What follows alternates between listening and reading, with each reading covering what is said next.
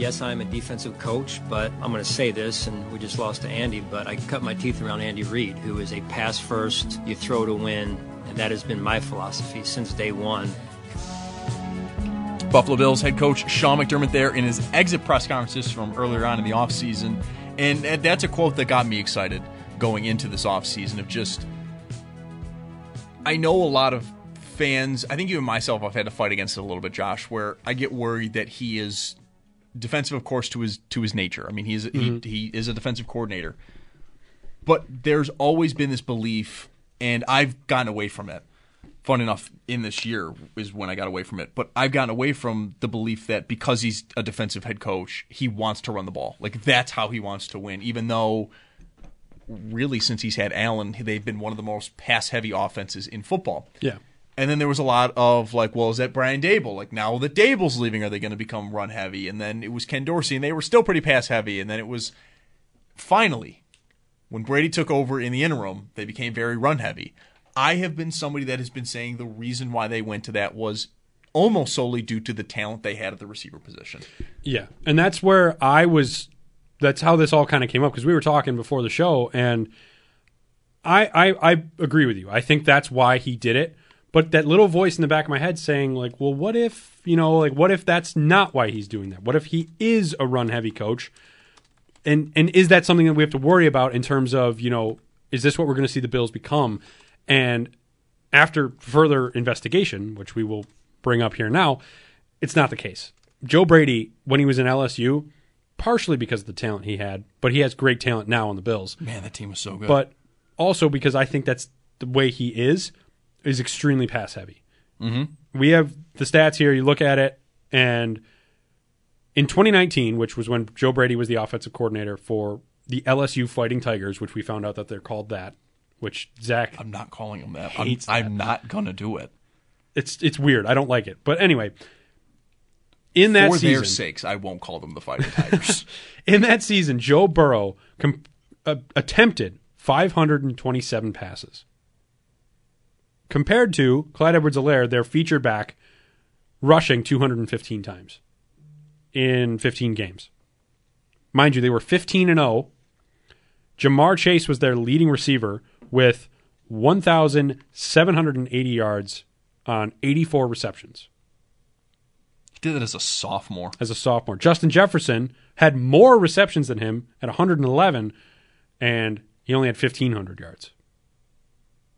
He did a lot of that from the slot, too. Right, exactly. So that was a big thing of his coming out. He did a lot of work from the slot. So if anyone out there, if anyone was worried like I was, you don't have any reason to worry. I mean, sure, we're going to see the run game, I think. We're going to see the run game be used, which I like. Because you have a talented running back in James Cook. I think it would be ridiculous to not get him involved. But, like, you even hear, like, those are the top two, but you even see Terrace Marshall Jr., who had 46 catches, 671 yards, and 13 touchdowns. Thaddeus Moss, Randy Moss's son. Yeah, their starting tight end had 47 catches, 570, and 4 touchdowns. Like, right. They got a lot of people involved in the passing game. And I think that's my number one. Obviously, that's my point. I think this is the offense Brady wants to run. I think this is the offense, to a certain extent, that McDermott wants to run. I think as well, we just didn't get to see what Brady wanted to do at all this year. That was him taking the playbook he had and the talent he had and went, okay, we can't have this be a lost season. Like, that's what their offense became, was we can't have a lost season. We can't just do something to do something. We have to figure out a way to win games. Even if it's not pretty, even if it's not sexy, we've got to figure out a way to make this not a lost season. I think that was the whole plan after they fire Ken Dorsey. Is we're 6-6, we've got to figure out a way to stay competitive. We have Josh Allen a quarterback. We've got to figure out a way to do this. I will say, though, the only thing that does make me think they could become more reliant on the run is the fact of what we've seen the last 2 years is that the long ball in passing games has kind of gone away. Baker Mayfield's like one of the few quarterbacks I know this year that actually was very successful throwing the deep ball. Mm-hmm. But for me, at least, I still see the short passing game right with actual guys who can get yak, who have speed, who can turn 5-6 yard catch into a 15-20 yard catch in the blink of an eye. I think if you actually have those guys, the short passing game just becomes more efficient. It just becomes a better option than the run game, while also, of course, supplementing. I'm not saying get away from the run game entirely, but my thing is like I know defenses are changing. Look what Kansas City did, and they were able to basically shut down the deep ball. They kind of did against Buffalo. Buffalo had 3 pretty good shots there, and they just weren't caught. But also, to be fair, Allen missed some late in the season as well. Like it's not just the final game. Well, and also too with the way we were looking at Brady's stats here, because like I said, I was a little worried that what if Brady goes run heavy instead of pass heavy, because we're all on the wide receiver train. We're all ready for wide receiver to be something that the Bills finally get, and it's fun, But looking at these numbers, because you were just talking about like the short passes compared to the long passes. Say the Bills draft Brian Thomas Jr., right? Mm-hmm. He is a guy that can, stretch the field. He can go down the line and get deep. But if you have him doing that, while you also have then Khalil Shakir, Stephon Diggs, Dalton Kincaid, and even James Cook available short, then you have multiple options. You have so many different routes to go. And I don't think they had that at all this year. Right. I don't think they had really many options at all. Because this year you had Diggs as your deep guy, and Davis is your deep guy, and then just Shakir and Kincaid in the slot, and then kind of James Cook every once in a while. But James Cook was having his drop issues. Davis wasn't getting involved at all. Diggs had his issues. And then you just kind of were relying on Kincaid and Shakir to do, and this is just in the passing game, because Cook was great in the run game. But when you look at these stats that Brady helped these LSU guys put up, and again, it's a different team, it's a different time, whatever. But one guy that you brought up, Justin Jefferson, had 1,500 yards on 111 receptions in the slot primarily, which is, if you want to see Diggs in a more short game role, that's where he's going to be. If you want to see Shakir get used more, that's where he's going to be. Kincaid was a great player in the slot this year.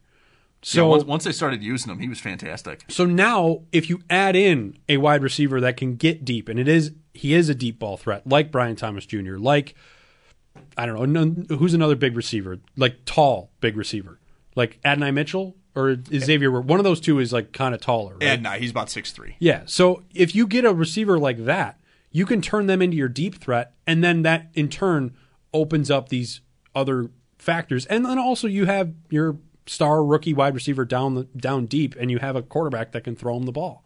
So I think, in conclusion, Brady just didn't have enough options. And I feel like we've all kind of known that, but maybe, it's creeped back into some people's minds like it has with me. But I don't know. I just wanted to put that out there because I for one, was like worried about that for whatever reason at one point.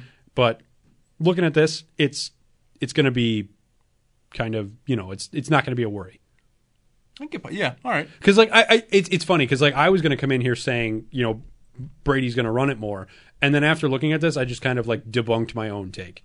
like looking at these stats, but I think it's fair to bring up. I mean, yeah, and like I said, I want to see them run it because James Cook was great, and Ty Johnson was also really good, like in the role he was used in. And so speaking on that, like, and that's the thing where like I want them to get better to their passing game, but I think that's maybe the thing that's impressed me most with Joe Brady is that he seemed to unlock something with the run game that we haven't really had in a few years here. I mean, James Cook, for all his issues in the passing game, which a lot of drops and such, I mean, he was very, very effective in the run game. And Ty Johnson kind of came out of nowhere. And now is somebody I would not be against at all bringing back on a one-year deal to keep him going, to keep just that unit going, and just have Allen be like the short yards running back. I have no problem with that. I think it works. And our own Brian Koziel just sent me Warren Sharp's tweet about the percentage of running back runs that did not gain yards. Jacksonville's at the top of that list at 25%. That's staggering. Buffalo is the lowest team, 13%. So more than any team in the NFL, they were gaining yards when their running backs were running the ball. And so while, yes, I'm worried that they're going to go away from the passing game a little bit, I think they did show you, though, they've got something on that offense that if they can just add a few more pieces in that receiver room, which I think they're going to need to, of course. I do think they're going to have Gabe Davis walk, and I think they are going to add guys in to the offense. They've shown they can work the run game, and I think it is still true to a certain extent that having a good running game or having a good passing game will open up the other one. Unless someone play action opens up the run game, or I'm less so on that. But while yes, I know the NFL is changing, elite quarterbacks still win games. Patrick Mahomes and their defense was why they won games. It was not their running game.